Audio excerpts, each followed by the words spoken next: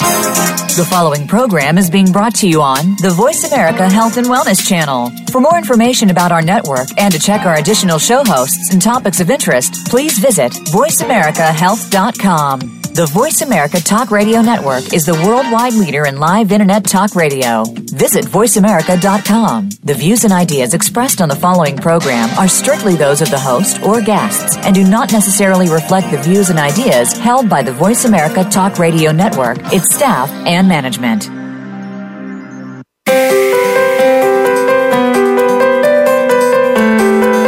Welcome to Busy, Stressed, and Food Obsessed with host and author of the award-winning book of the same name, Lisa Lutan. Lisa has amazing tips to help you slow down, get healthy, manage your time, improve your relationships, and deal with stress.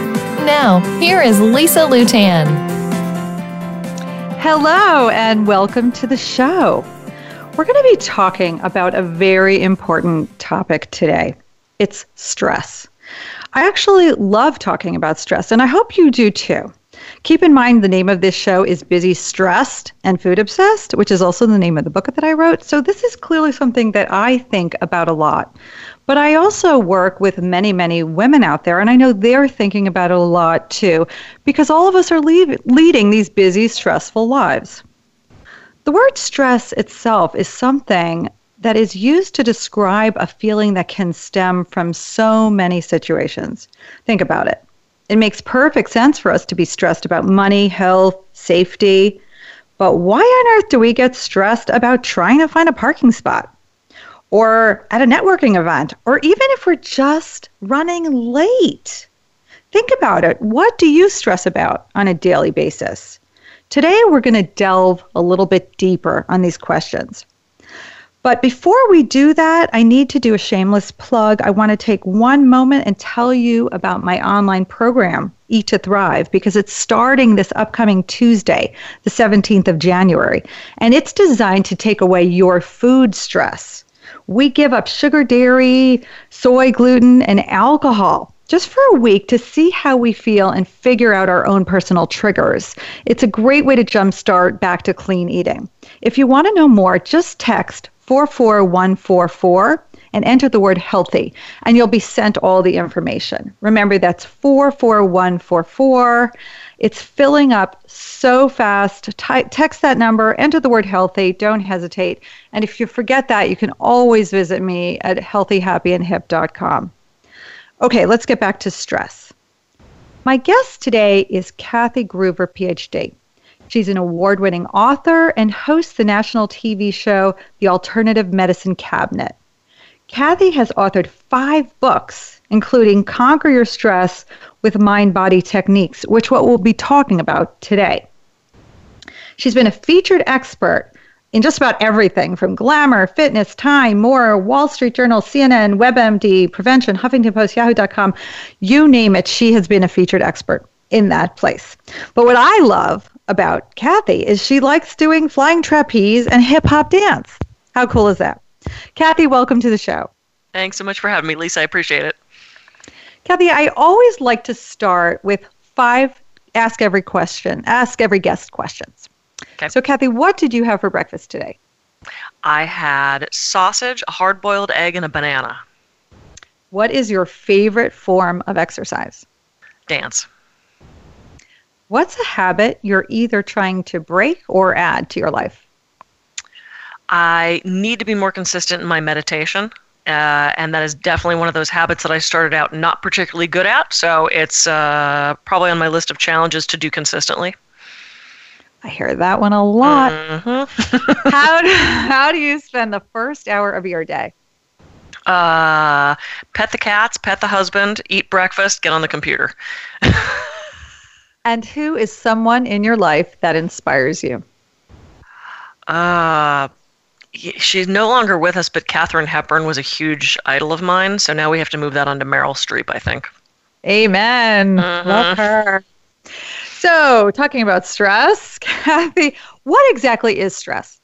Yeah, stress is a feeling that demands are going to exceed our resources. And it's a threat, real or imagined. And I love what you said in the opening about, it makes sense to stress about safety and money and things like that. But why are we stressing about the traffic? Why are we stressing about these things we can't control? And that's the key, that stress is something that is out of our control. And being that it's out of our control, if we try to control it, it's just going to drive us even more crazy. So we have to control the things we can, which is our response to these things, our reaction to those things. But so obviously, we're wired for fight or flight response and all that for those things that we mentioned. But what's happened? Like, where did we go wrong that we get into that mode all the time, literally all day long, that we're living 24/7 in stress mode? Yeah, we still have that lizard brain, that limbic system that is the alarm of, I'm in danger, I need to fight, flee, or freeze. And that allowed us to survive till this point as a species. We needed that. We needed that when the bear was chasing us and when we were hunting for our food, that sort of thing. And what that type of stress was a very short-lived experience. You'd run from the bear, hopefully you were safe, everything would return to normal, all the hormones would go back, everything would change, and we'd actually go to sleep. Well, now we don't have this big dynamic stressor that then fades away. We have a lot of little things, sometimes a lot of big things, beating at us at all times. So we don't have time for those hormones to go back to normal and that rest state to happen. And that's really detrimental to us because we don't need to be in that alarm state all the time. Somebody walks up to you and says hi and you jump out of your skin because you're so hypersensitive to all this stress around us. So though it really helped us survive to this point, and we still do need that, if you're walking down a dark street and you hear someone come up behind you, that's something we need. But in the daily mental stresses, we don't need that. And we're not even aware that we're going through that most of the time. I think so many of us walk around in this kind of daze thinking that, oh my God, that guy's a jerk. When in reality, we're just so, wired up with all this stress from everything that's been going on that we just snap all the time on crazy things. Yep. So what do you think? There's that old saying, some of us thrive on stress. Do you think that's true? Yeah, I think that is absolutely true. I think some of us are wired to look more towards the negative, and I've actually been talking to a lot of people about that right now, how some people wake up in the middle of the night with these horrible thoughts that they can't erase, and others don't have that problem, even though they might have the same, quote, stressors. And I think others really get a thrill out of that stress. There's the drama queens and the crazy makers and the people who, like me, who just want to get on a trapeze or want to try skydiving or, want to do that kind of adventurous thing to give you that little charge. I think it really depends on how we're wired, our chemical makeup, and also the modeling that we've had from our parents. Yeah, I call us adrenaline junkies. Yeah. But, I remember, for example, my parents, if there wasn't real stress going on, they created stress going on. And I know that I do that and so many other people do that as well. We feel like, oh my God, I'm so stressed about this or that, like silly little things. Why do we do that? I think it has to do with our wiring. I think there's our brain's job is to protect us. So if it feels in any way, if it detects in any way there's going to be a threat to us, its job is to respond to protect us. And thank goodness, but having said that, we pay more attention to those negative things than the positive things just in our brain response. So if you're about to cross the street and I scream no, you respond quicker to that no than if I say, hey, Lisa, how you doing? That takes longer to process. We have to pay attention and be sensitive to those negative things, but the problem now is we're making so much of that negative stuff up in our head. It's not a bear jumping out at us, it's these what ifs. These what if my daughter gets sick? What if that lump is cancer? What if my boss fires me tomorrow? We're creating these things that we don't even know are true. And that's what's stressing us out. So we're making up our own stress. And I think that's the biggest problem. We've got enough coming from outside of ourselves. Now we're making it up. I totally agree. I think that's huge. I think that we don't know how not to be stressed because we're stressed so much that when we're actually free of stress, we don't know what to do with ourselves. Right, exactly. And also you figure we get there's a lot of secondary gain for being stressed, and it's become a badge of honor. I actually contributed to an article about that. They said, do people use their stress level as, well, look how busy I am, I'm so stressed out, or as an excuse to not function? Yeah, so I do a whole day retreat on that topic. We call it the busy badge of honor. Exactly. And, is that really good for us? I don't know that it is. And I get caught up in that too. I'm probably one of the busiest people I know, but I like it that way. I thrive in that state where a lot of people would completely lose their mind trying to keep up with what I do all day. There are days it's too much and I have to stop. But usually that's just how I thrive. We all have a different level of what feels good to us and what doesn't. Some people are not going to join me 30 feet in the air on the trapeze. They don't want to ride the roller coaster. They don't want to watch the scary movie. And that's great. We have to learn what our levels are and really respect those in ourselves and the people around us and stick to that. So true. And speaking of that, there's that little point where we go from adrenaline and feeling great from stress to when we begin suffering from stress. And this is a huge topic in itself, just the signs that we are suffering and then what we do about it. Yeah, and there's a litany of signs, and I think it's so important that we recognize those in ourselves and in the people around us, because our body is very good at hitting homeostasis. It's very good at trying to keep us in that balanced place. So the more our stress rises and the more we start to have these negative effects, the more the body says, oh, okay, guess this is the new normal. I guess we're supposed to not be sleeping, and I guess we're supposed to be grinding our teeth, and I guess we're supposed to have shoulder tension, and I guess we're supposed to have, and we start to have all these signs that we then, because we've had them so long, headache for 6 months, sure, that just becomes normal. You actually want to check on those things and you want to pay attention to your body. And that's one of the things that I advise everybody to do is check in with yourself. Just like when you get a rental car, they want you to walk around it and check off what it looks like now and what it sounds like now, so that if something happens, you can let them know. You need to do that with your body too. You need to know, does my jaw normally feel like that? Does that mole look different?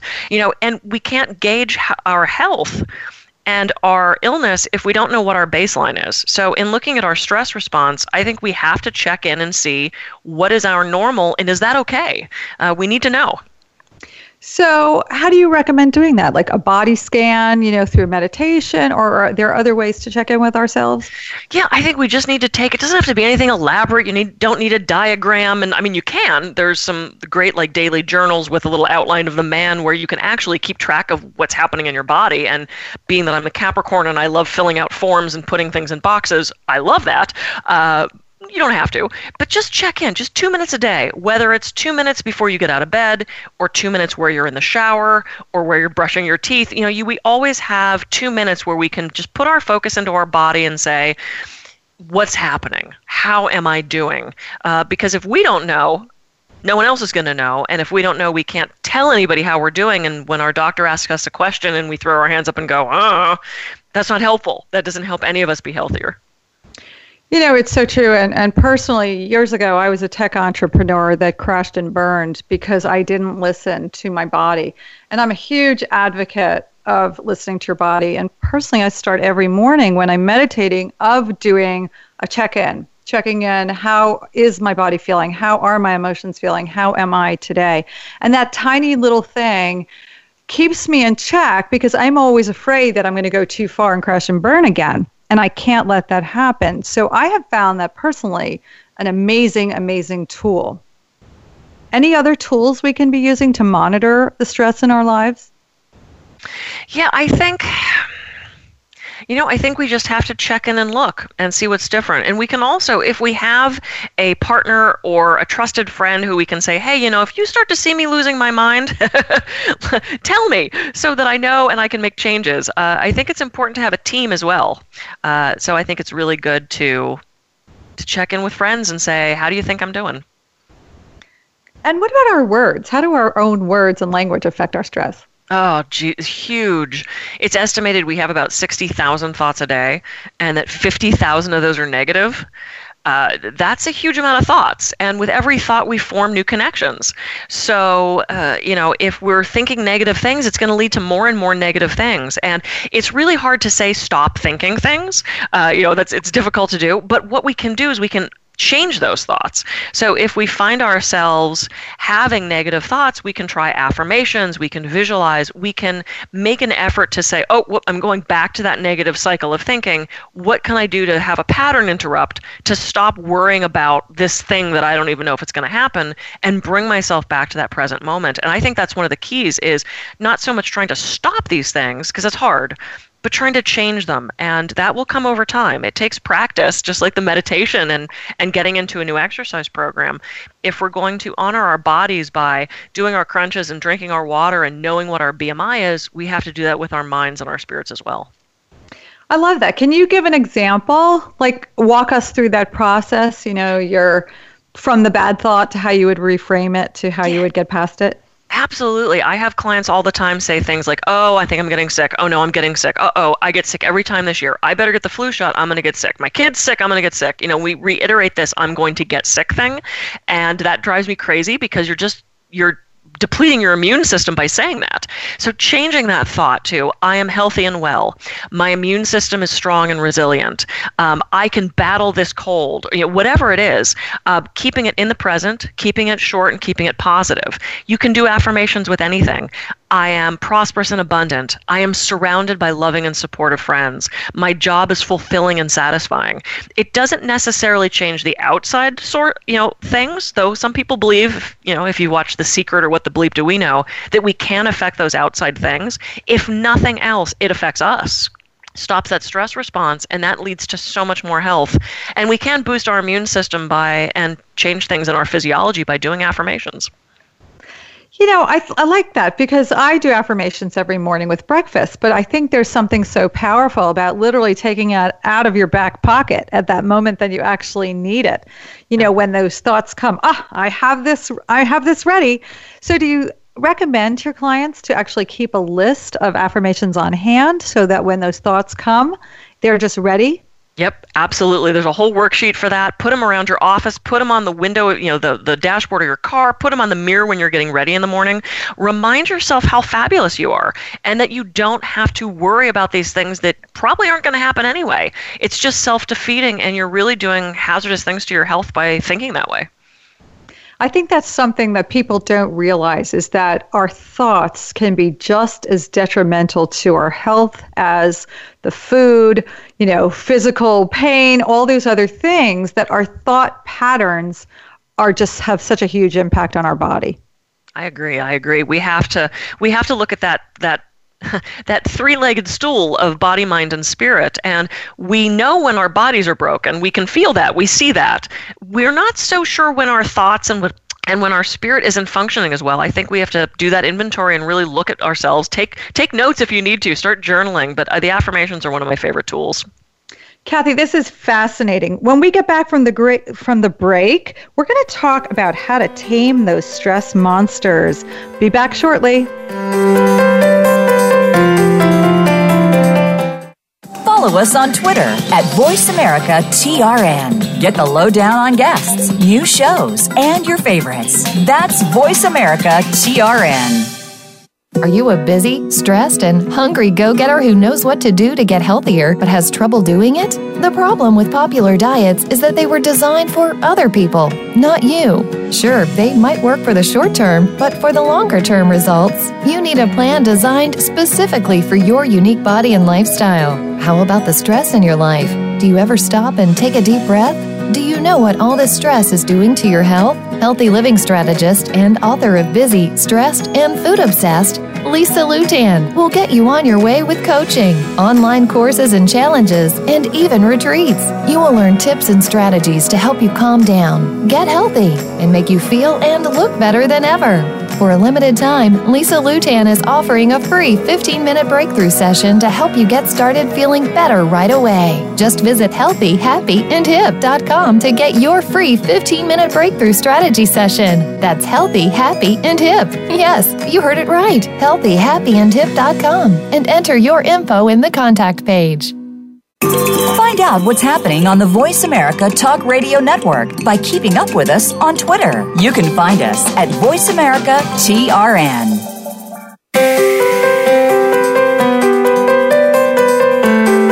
You are listening to Busy, Stressed, and Food Obsessed. To reach the program today, please call 1-866-472-5792. Again, that's 1-866-472-5792. Feel like sending an email instead? Send it to Lisa at healthyhappyandhip.com.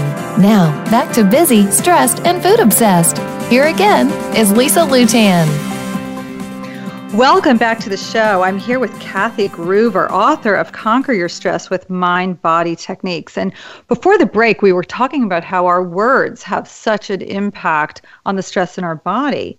And Kathy, you state in your book that stress is by far the biggest disease we're facing. Is stress really a disease? Yeah, I think it is. And a lot of people consider it that. It is leading to about 60 to 90% of our doctor's visits right now. And it's underlying so many things, because even if you've got a physical illness, so much of it can be pinpointed to stress kicking it off, stress exacerbating it, stress making your pain worse, stress certainly making mental illness worse. Things like depression and anxiety are definitely linked to stress levels. I think if we could help tame that, like you said, tame that monster, I think we're going to see less sickness. I really do. The fact that they're saying so many of our doctor's visits are from stress-related illness, that's huge. And that's not only a drain on our system, it's also so unfortunate for the people dealing with that. I do a lot of public speaking, and I've spoken to a lot of cancer centers, and I'm about to go to the Scleroderma Foundation, the Arthritis Foundation, things like that. And when I say, how many of your symptoms are made worse by stress, every hand in the room goes up. So even if it's not causing the disease or the illness, it is certainly not helping. So we need to find a way to get a better handle on it. It's funny because I grew up with all these mystery ailments, and I always forget it's just stress. It's just stress. And so I grew up thinking, oh, what's the big deal? It's just stress. And I'm so happy that we're finally realizing that it is not just stress. That stress is such a huge, dangerous factor in our health. Now, there was something else I read in your book called your How to Stay Sick list. And I love that. Can you share some of those sayings on that list with us? Yeah, absolutely. This actually came out of one of the first lectures I did, where I did this whole workshop on how to just be sick and miserable. And I illustrated health through pointing out all these negative things that we tend to do that we don't even think about until it's kind of thrown up in your face like this. Just a couple of them are, don't relax. After all, you're very busy. Remember, there are never, ever any options for the future. Never laugh. It's for idiots. Focus on all of your problems. Put yourself down at every turn. You truly are all those negative things you say. Tell everyone how useless you are. Hold on to negative emotions. Don't eat right, stretch, drink enough water, poop, exercise, or get any body work done. Eat too fast when you're stressed and upset. Don't bother chewing. So I just kind of went through and illustrated all these negative things that some of us tend to do, and I've had a lot of people read that list and go, oh, geez, that's me. I got a really good kick out of it. You guys, you should get the book just to read that list. It's really fun, and we do have to laugh at ourselves because we take some of our own little stresses like the traffic light, and we build them up to be so ridiculously important when they're so not. Yeah. So let's talk about meditation and mindfulness and what exactly they are to you and how they help. Yeah, meditation and mindfulness, they've kind of been lumped into the same category. They're actually two different things. There is certainly a mindfulness meditation, but mindfulness just on its own is going about a task with purpose, curiosity, using all of your senses, and not allowing other thoughts to intrude. So you can do any task mindfully. Some people do a mindful meal once a week, where you are truly tasting your food and smelling your food. It's eaten in silence. You engage all of your senses. It normally takes quite a while, so a lot of people don't have time for a whole mindful meal because it could be quite an elaborate process when you chew every bite 60 times and you're smelling it and tasting it. And I recommend people pick a task that you have to do every day anyway. It's a little shorter, like maybe doing the dishes or brushing your teeth, really engaging those senses, feeling the soapy water on your hands and smelling that lemony or orange scent from the soap and looking at those bubbles as they form, and inevitably one floats away and you see this little rainbow in it as it spins in the front of the light, and then it pops with this little spray of water, and you're listening to the sound of the water and the bubbles in the sink. Well, the next thing you know, you've done all the dishes and you've had a mindfulness practice. And that mindfulness brings us into that present moment. So if as you're doing that mindful practice, other thoughts intrude, you start thinking about, oh, I hope there's not a lot of traffic, or oh, I have to pack the kids' lunch, or oh, I have to just bring yourself back without judgment to that present moment and finish the task at hand. Meditation's different in that, I've talked to so many meditation teachers and practitioners who have said there's just as many different meditation techniques as there are for people. Everybody I know meditates a little differently, and you and I probably meditate differently. Some people do a walking meditation. Some people do transcendental meditation. Some people chant. Some people do guided meditation.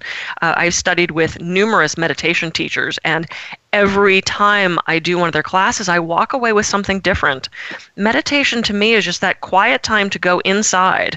And sometimes I'm just quieting everything and being there in that moment where you can float away into a million bubbles. And sometimes I do a mini meditation where I'm thinking, inhale, I am, exhale, at peace. Sometimes I do a guided. Sometimes I want to talk to some sort of deity or higher power, or just my own higher power, my own inner self. It looks so different to so many different people. It's so true. And I think something you touched upon earlier is that so much of our stress is worrying about what's going to happen, all that anxiety, in the future. And meditation is just a break. It's just a time where we don't have to worry about anything. It's a not doing, not a doing. And I think when you turn that corner of that, it's not a have to do, it's a want to do, life gets really so much better. Don't you think? I agree. And I'm so type A, and I'm very go, and I'm a dancer. So tell me to sit on a pillow and quiet my brain and still my body, and I feel like I'm in a timeout. Like, did I do something wrong? Why are you making me sit here? So for the longest time, I really fought the whole concept of meditation. And so many people looked at me and said, I think you should meditate, which I think was code for sit down, be quiet, and stop moving so much. And when I finally learned how to really meditate, no one told me why I should meditate. They just said, you should go do that. Just like, you should stretch, or you shouldn't eat high fructose corn syrup. Well, but why? And I try to do this when I explain to people something that I feel is good for them or something that's not good for them. I really try to give the why. Because I think, in essence, we're all those little kids still where our parent would say we can't do something and we say why, and they say because we said so, and that's just not good enough for us. So I really try to explain why I suggest these things. And so when people would say you should go meditate, I needed the why. So when someone finally showed me truly what meditation could do, I got it. And now I love doing it. I still need to make more time for it. But I love it now that I know really what it is. And so I think you need to everyone has to find that in their own way and explore that. But I think you're right, it feels so good. It's such a break from our, quote, busy days. I think it's just one of the best things. So when you learned about meditation, was it the scientific piece that convinced you to do it? Or was it that it would find some tranquility? What was it that made you continue with it? It was, I was writing my dissertation on basically mind-body medicine, and I sort of felt like a liar in some way, because I'm talking about, touting meditation and mindfulness, but I didn't do it. I felt sort of like, well, this is kind of, I'm talking about being, it would be like doing an article on how great it is to be a vegan, but you're eating meat. It wasn't jiving and I am not a vegan, but in any way, just to throw that out there. It seemed somehow insincere to me to be talking about all this mind-body stuff and not do it. And I ended up at Harvard for a week doing a really intensive mind-body program through Herbert Benson's group. And the one woman said, okay, now we're going to meditate. And I thought, oh, no, because I knew I was bad at it. I would just kind of sit there and my mind would wander and I'd itch and, I want to stretch. And, no one told me how to do it. And she taught the mini meditation, which is the simply inhale, I am, and exhale at peace. And if other thoughts intrude, just acknowledge, oh, okay, I'm thinking, and let them go away.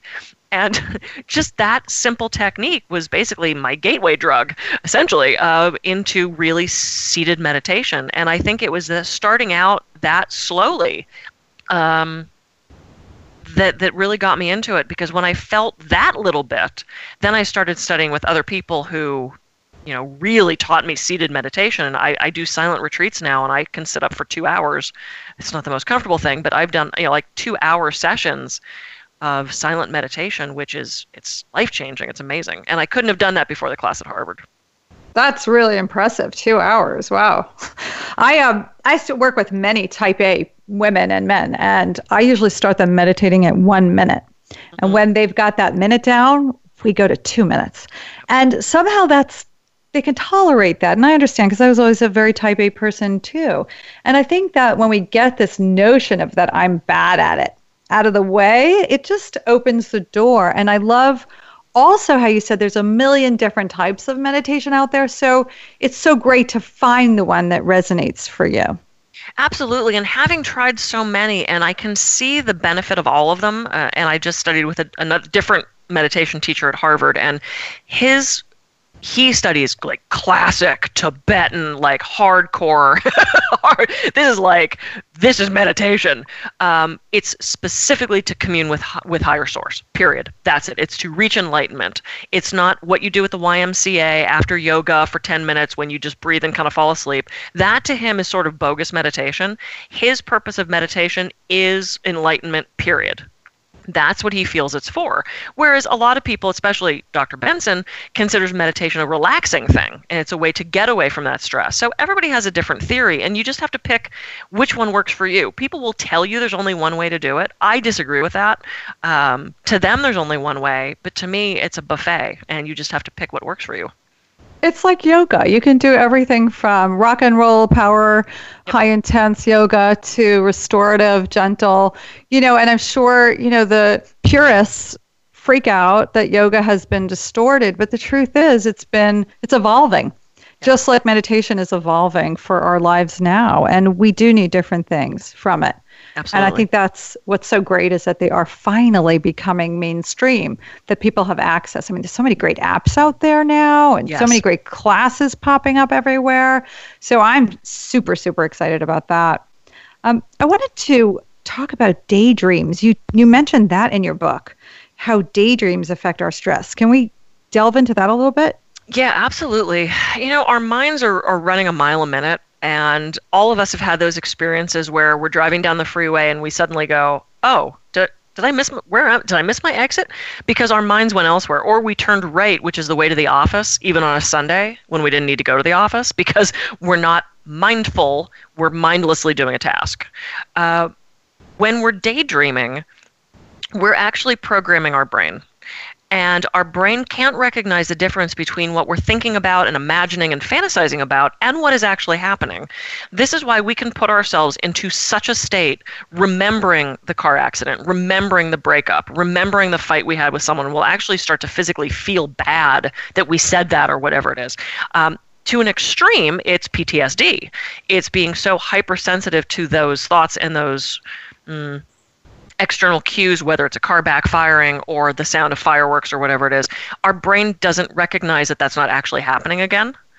So when we're daydreaming, when we're fantasizing about things, I encourage people to really think about the positive. Because the more we fantasize about negative stuff, one, we're going to have a negative physical reaction. We're going to have another fight or flight response. And two, it's, again, leading to more and more negative thoughts. And why would we do that to ourselves? We worry about all of these things, and we create these dramas in our brains of, the boss on a Friday afternoon says, I want to talk to you Monday. And all weekend long, you're fantasizing about this negative thing and how he's probably going to fire you. And what if he says you didn't get your reports in? And we worry about these things, and we create these scenarios. Again, most of which aren't going to happen. And if they are going to happen, we can't stop them. And if we've already built ourselves into this negative drama, we're not going to handle it well. It's the difference between us shaking our boss's hand and saying, "Thank you so much for the opportunity, sir. I'm sorry I'm no longer with the company," and him having to call security because you're freaking out. This is what we do to ourselves. I would rather go into any situation, and I'm not perfect at it by any means, rather go into any situation feeling positive and strong and confident, and that way if something does go awry, I can handle it better. I can respond rather than react. And that's what meditation, mindfulness, all of this does, is it trains us to respond rather than just having a knee-jerk reaction, because it's those reactions that tend to get us in trouble. I want to stress, no pun intended, one thing that you said earlier that I think that listeners should really, really think about, that something doesn't actually have to happen to make us stress. We just have to think about it happening to make us stressed. Absolutely. And the reverse side, something doesn't have to happen to make us happy. We just have to think about something happening and we can be happy. Right? Yes. Absolutely. Yeah, and it's those feelings that we tap into, and I do a lot of workshops and talking about goal setting and dream fulfillment and that sort of thing. And I will do a light hypnosis or sort of a guided visualization for people where I actually take them to their goal, whether it's winning the Academy Award or getting that job or meeting that perfect guy or whatever it is, and really build up those feelings. And by the end of the meditation or the hypnosis session, they are so happy. They feel so fulfilled. They feel like they got it. And you are more apt to actually get it when you feel like that. And also, why wouldn't we want to feel like that? Sometimes that feeling of having it is better than having it. They would rather have that feeling than actually have the thing anymore, which is a great place to be, because it's those things that can sometimes get us in trouble. But the feeling is so important. And why do we want to relive the funeral over and over and over and over and over again? It's so bad for us. Not to say we shouldn't honor people and we shouldn't, pay homage to our past, but when it becomes our identity, when it is affecting our physiology, then it's just a negative thing. So is that what manifesting is? Just thinking these positive future thoughts? Yeah, absolutely. Really feeling it and putting yourself in that present that you have it. And maybe it is doing a vision board or doing something called mental bank or doing, your affirmations and your goal setting. It is that manifestation of already feeling like you have it, being that you're in that space of gratitude of, I already have this thing, I believe leads us to getting that thing. It does sound like the movie The Secret. I need to watch that again. Except I don't want a car. I remember that was the part of the movie that I couldn't stand. Like, I want to manifest a car. It was all material stuff, and several people had that problem. But I think that's because, first of all, we're in a country where that's the way we think. That's how we mark success, is I got that thing, as opposed to I have that feeling, or I have that idea, or I have that concept. Happiness is a very vague term. Success is a very vague term. And we oftentimes put it in terms of material, and it's also easy to mark. You can check, hey, I got the new car, check off that box. Fulfillment, harder to check off because we don't know exactly what that is. And peace of mind. That's my new one lately. Forget happiness, forget everything else. It's just peace of mind. Beautiful. Feeling calm and okay is awesome. Yeah. Right? Huge. And for a lot of people, that's a fluid thing. You don't buy peace of mind and go, okay, it's in the driveway now. That's something that comes and goes. But that's something that you're in charge of getting back. The car may or may not be taken away from you at some point. It gets scratched, it gets dented, it gets sold, it gets stolen. Peace of mind is yours forever. It's all about the moments. We're going to be going to break. When we come back, we're going to be talking about healing modalities and how they're going to help get rid of the stress in our bodies. Stay tuned. Follow us on Twitter at VoiceAmericaTRN. Get the lowdown on guests, new shows, and your favorites. That's VoiceAmericaTRN. Are you a busy, stressed, and hungry go-getter who knows what to do to get healthier but has trouble doing it? The problem with popular diets is that they were designed for other people, not you. Sure, they might work for the short term, but for the longer term results, you need a plan designed specifically for your unique body and lifestyle. How about the stress in your life? Do you ever stop and take a deep breath? Do you know what all this stress is doing to your health? Healthy living strategist and author of Busy, Stressed, and Food Obsessed, Lisa Lutan will get you on your way with coaching, online courses and challenges, and even retreats. You will learn tips and strategies to help you calm down, get healthy, and make you feel and look better than ever. For a limited time, Lisa Lutan is offering a free 15-minute breakthrough session to help you get started feeling better right away. Just visit healthyhappyandhip.com to get your free 15-minute breakthrough strategy session. That's Healthy, Happy, and Hip. Yes, you heard it right. Healthyhappyandhip.com and enter your info in the contact page. Find out what's happening on the Voice America Talk Radio Network by keeping up with us on Twitter. You can find us at Voice America TRN.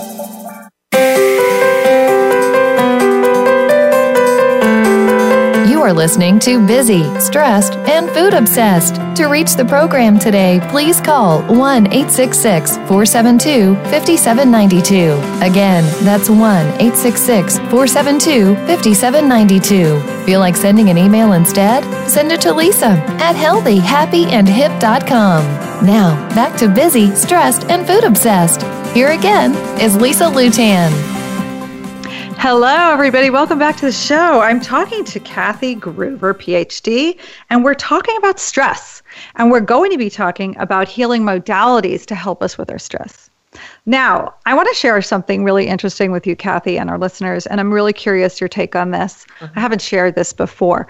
My mom died about a year ago, and that was kind of after a string of other many deaths. You know, we go through these clusters in our lives of just shit happening again and again and again. And I was kind of tired of dealing with grief. And I thought, I'm going to approach grief in a new way that I hadn't done before. And so I went to my body.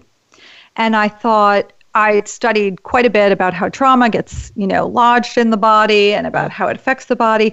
So I thought, I'm going to work this grief. And I did lots of massage. I did energy healing. I did, you name it, I did it. Any type of work that I could do on my body to move the grief around and out, I did it. And honestly, I think it worked. I think that I really, sure, I was still in pain, but it really helped me move through in a very fluid way. I'm curious if you've done any studies on grief and through body work and anything that you have to say about it. That's a really interesting point. And again, I think we have this wall between body, mind, and spirit, and people think it's three separate things, forgetting that our emotions do live in our body. And one of the things that I'm sure you saw this in the book, I have all these phrases that we say that are connected to body, like my hands are full, I can't stomach this, my heart is breaking, I have the weight of the world on my shoulders. There is a very strong connection between our emotions and what's happening in our body. And some people can heal the body through healing the emotions, and some people can do it the other way. They're intimately connected. And I think it's such a neat thing that you did that, because it's an awesome idea.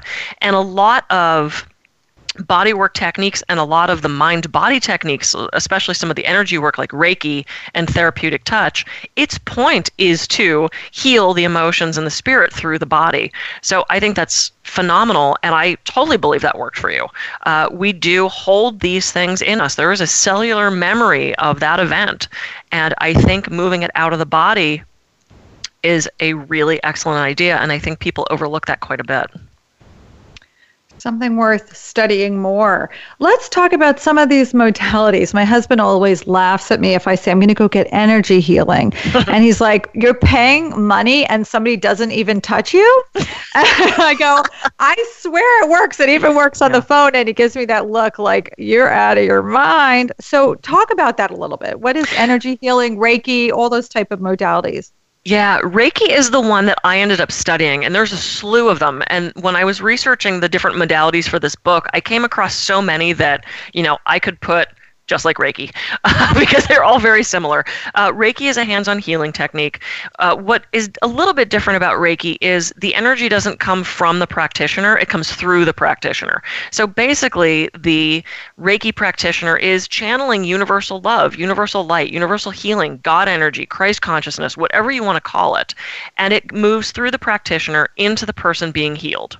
Now, for all of you very practical, more Western medicine-minded people who heard me just say that and went, oh, here we go.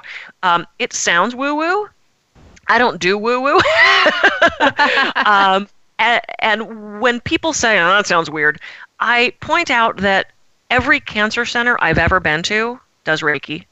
And there's about 90 hospitals around the country that provide Reiki for their patients.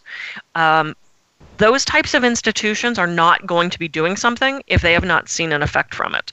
And I have to say, just from my own experience, energy work, just because we don't understand it yet, doesn't mean it's not valid. I know if I push that button on the wall, a light goes on across the room.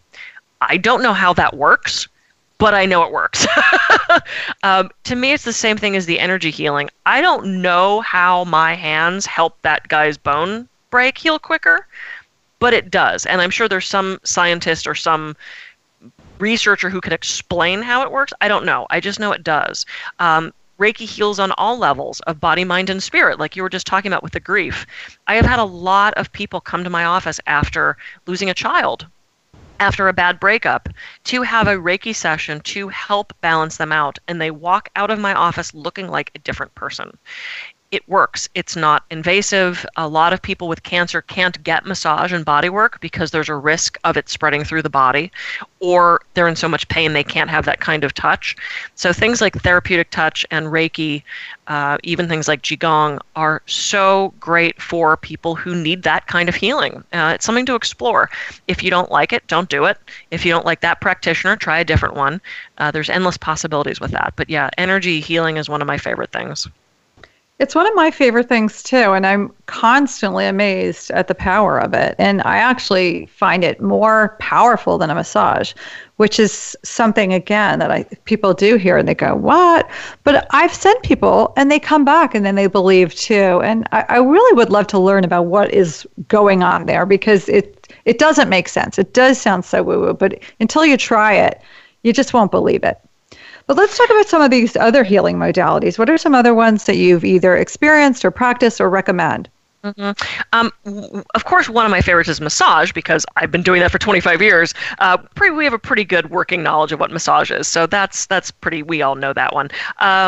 EFT, and you guys we talked a little bit about that before we got on the air. EFT is emotional freedom technique, and it's tapping. So you tap on certain parts of the head, certain parts of the side of the hand, and it reprograms. Basically, it's sort of like the Control-Alt-Delete for the body. And it's nothing that I practice. I learned how to use it, and it just didn't jive with the practice that I had built up. But I have a lot of clients who have been able to not only get rid of pain, but also stop bad habits like smoking or overeating by using EFT, different anxieties that have disappeared by using this tapping technique. It's really kind of fascinating. And again, I'm sure somebody with a different background would be able to explain exactly how that works. But it seems to, and the people who are EFT practitioners and tapping practitioners, they love it, and they get incredibly good results. I have a hypnotherapy friend of mine who does tapping before his smoking cessation problem, and he has the most incredible results I've ever seen. They are basically non-smokers before he even gets them in the hypnosis chair. So yeah, tapping is something that's really, really great. Breathwork. I just want to, before you go on, tapping is super, super popular right now. And there's a lot of videos on YouTube if anyone is interested in trying it. It's not that hard to learn. Again, I've heard varying results, but the people who do it do swear by it. So you might want to just go on YouTube and check that out. Yeah, and what's so great about these techniques, Lisa, is there's no side effects. It's typically, you don't need a prescription. They're usually not expensive. I mean, you could, like you said, you can look at a YouTube video and learn to do really basic tapping. This stuff is probably not going to hurt you. If you get into things like herbs and chemicals and stuff like that you can have an interaction with. But for the most part, a lot of these mind-body techniques, Reiki is not going to do any harm to you. Although I did have some very bad Reiki experiences, I will tell you that. Oh. And I think I'm a person who's very sensitive to other people's energy. And if that practitioner was in a bad mood, I would pick up their bad energy. Sure. So you want to know the person you're getting your Reiki from. Absolutely. But you figure that's with anything. If your dentist is in a bad mood, or if your surgeon is being a jerk, or, we're sensitive to that. True. Regardless of whether it's alternative practitioners or not. We tend to be more sensitive to it if they're an alternative practitioner because it's a different relationship. But yeah, that's true. You want to be very specific about who puts their hands on you. Just from a relationship standpoint, I've met some practitioners who are really creepy and they're very predatory and they want to take advantage, and, steer clear of those people in any profession. But especially if someone's going to put their hands on you, you don't need their junk. That's not good. Yeah. Exactly. Very, very good point. There's the list is endless. There's breath work, which can be amazing. Everything from rebirthing to the warrior breath to the 5-stage breath. A lot of people use breath as an intro to meditation, which I think is fabulous. If nothing else, you're getting oxygen to the parts of the body, which we need. So many of us breathe shallowly and we're holding our breath. I have a habit of doing that. I'll suddenly realize I haven't breathed in a while, and you do this big inhale and this sigh. That's a sign of holding your breath or shallow breathing, and doing different breathing techniques can help with that. Let's do that right now. Let's do a breathing technique, a short one. Okay. Because we all need it. We do all need it. Okay, so this is the square breath. So I'm going to have you guys visualize just a little bit. If you're driving, please just drive and don't do what I'm about to tell you. So on the inhale, so you're going to picture a square in front of you. And on the inhale, you're going to draw that first line of the square and then get to the corner. And then the next line of the square. That's on the inhale.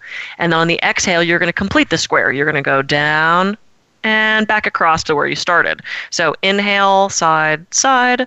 Exhale, side, side. It not only helps you control your breath, but it gives you a visualization too. So it's harder for other thoughts to intrude if you're visualizing that square. Some people like to actually draw the square in front of them, like you could just use your finger. You can be sitting in a board meeting and have your hand on your lap and be doing a square breath, and no one needs to know.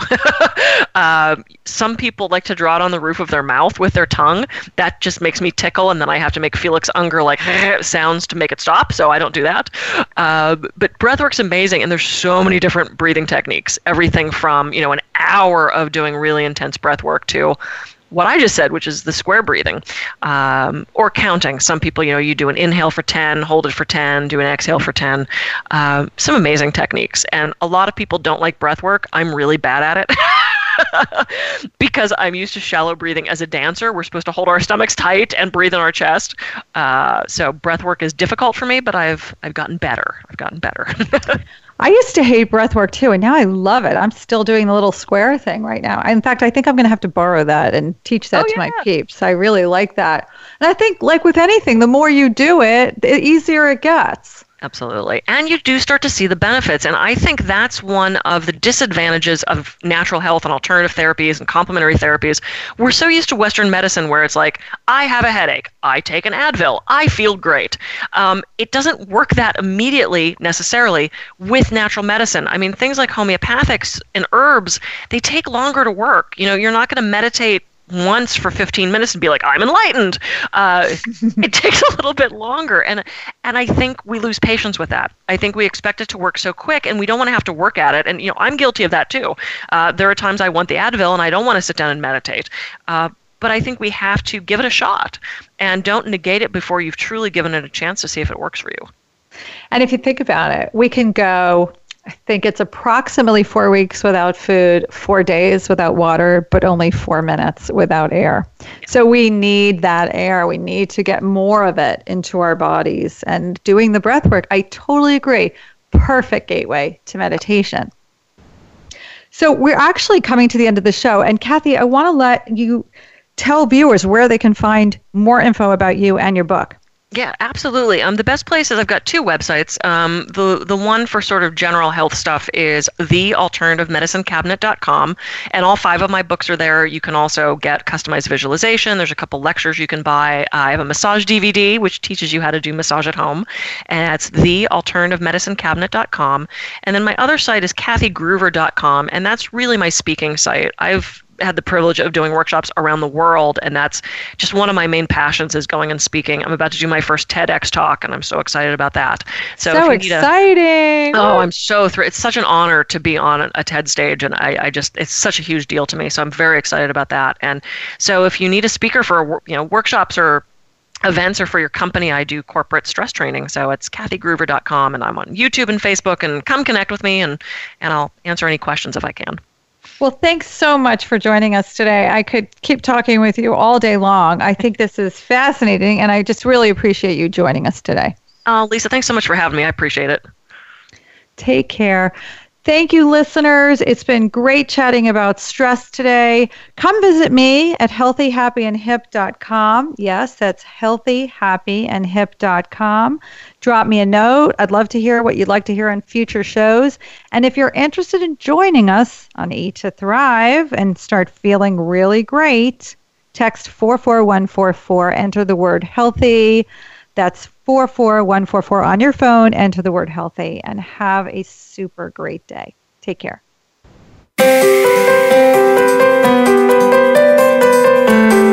We hope you've enjoyed today's episode on Busy, Stressed, and Food Obsessed. Did you get some great ideas from today's show? Join Lisa Lutan again next Thursday at 9 a.m. Pacific Time and 12 noon Eastern Time on the Voice America Health and Wellness Channel. Have a great week.